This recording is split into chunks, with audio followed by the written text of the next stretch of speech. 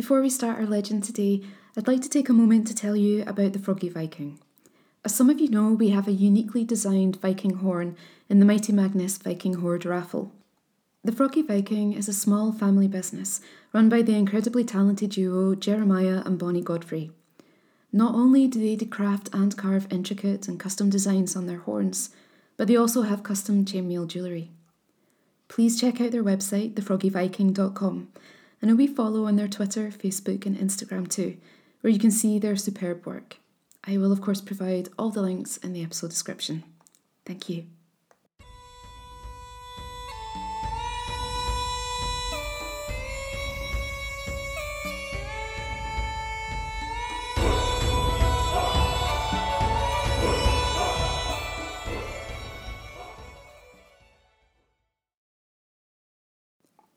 Edain the Queen. Now it happened that the King of Munster one day saw a beautiful girl bathing, and he loved her and made her his queen. And in all the land was no woman so lovely to look upon as the fair Edain. And the fame of her beauty came to the ears of the great and powerful chief and king of the Tuatha De Danann, Midar by name. So he disguised himself and went to the court of the King of Munster as a wandering bard, that he might look upon the beauty of Edain. And he challenged the king to a game of chess. "Who is this man that I should play chess with him?" said the king. "Try me," said the stranger. "You will find me a worthy foe." And then the king said, "But the chessboard is in the queen's apartment, and I cannot disturb her."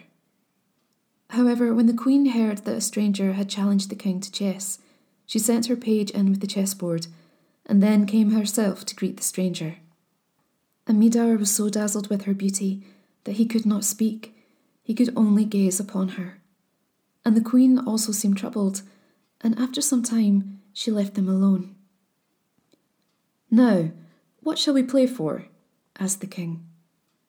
"Let the conqueror name the reward," asked the stranger, "and whatever he desires, let it be granted to him." "Agreed," replied the monarch. Then they played the game, and the stranger won. "What is your demand now?" cried the king. "I have given my word that whatever you shall name is yours." "I demand the Lady Edain, the queen, as my reward," replied the stranger.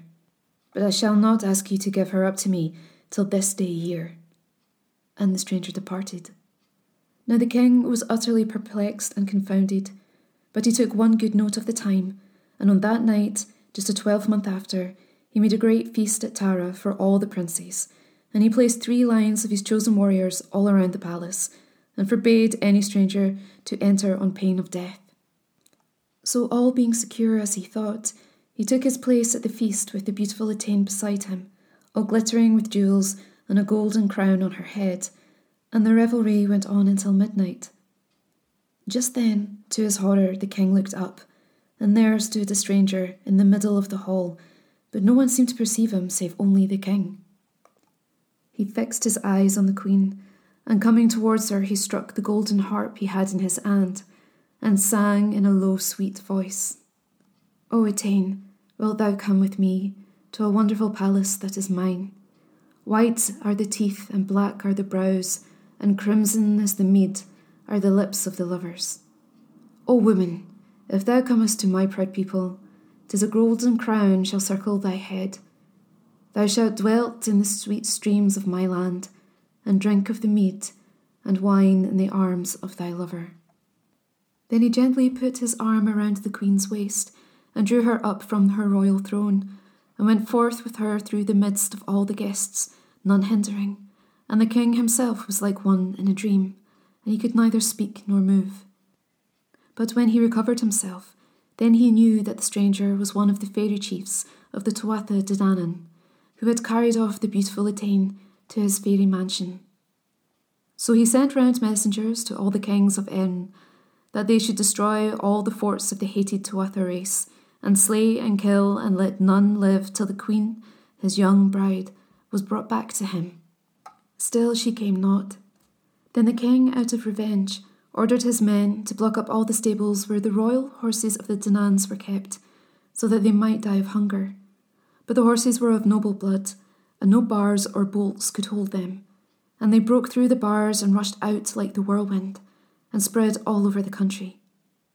And the kings, when they saw the beauty of the horses, forgot all about the search for the Queen Edain, and only strove how they could seize and hold as their own some of the fiery steeds with the silver hoofs and golden bridles. Then the king raged in his wrath, and sent for the chief of the Druids, and told him he should be put to death unless he discovered the place where the queen lay hid. So the Druid went all over Ireland and searched, and made spells with oghams, and at last, having carved 4 oghams on 4 wands of a hazel tree, it was revealed to him that deep down in a hill, in the very centre of Ireland, Queen Edain was hidden away in the enchanted palace of Midar, the fairy chief. Then the king gathered a great army, and they circled the hill, and dug down and down till they came to the very centre.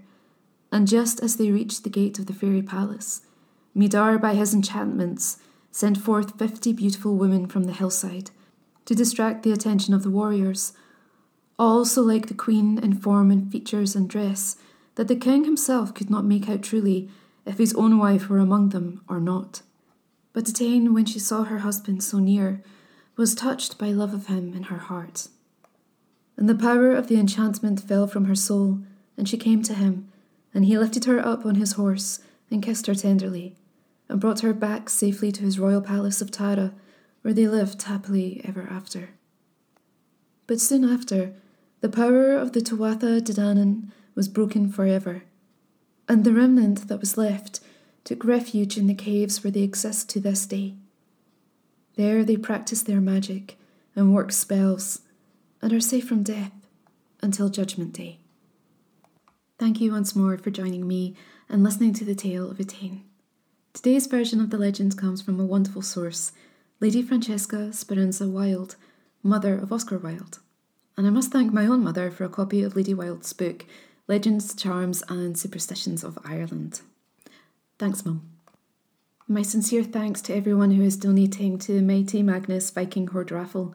We are almost at the halfway mark of the target. If you would like to enter the raffle for a chance to win some incredible prizes from a wealth of talented folks, please check out the Just Giving page, and I'll provide a link to that in the episode description. As always, you can reach me on mlegendlore@gmail.com and at loremyth on Twitter. I'm Siobhan Clark.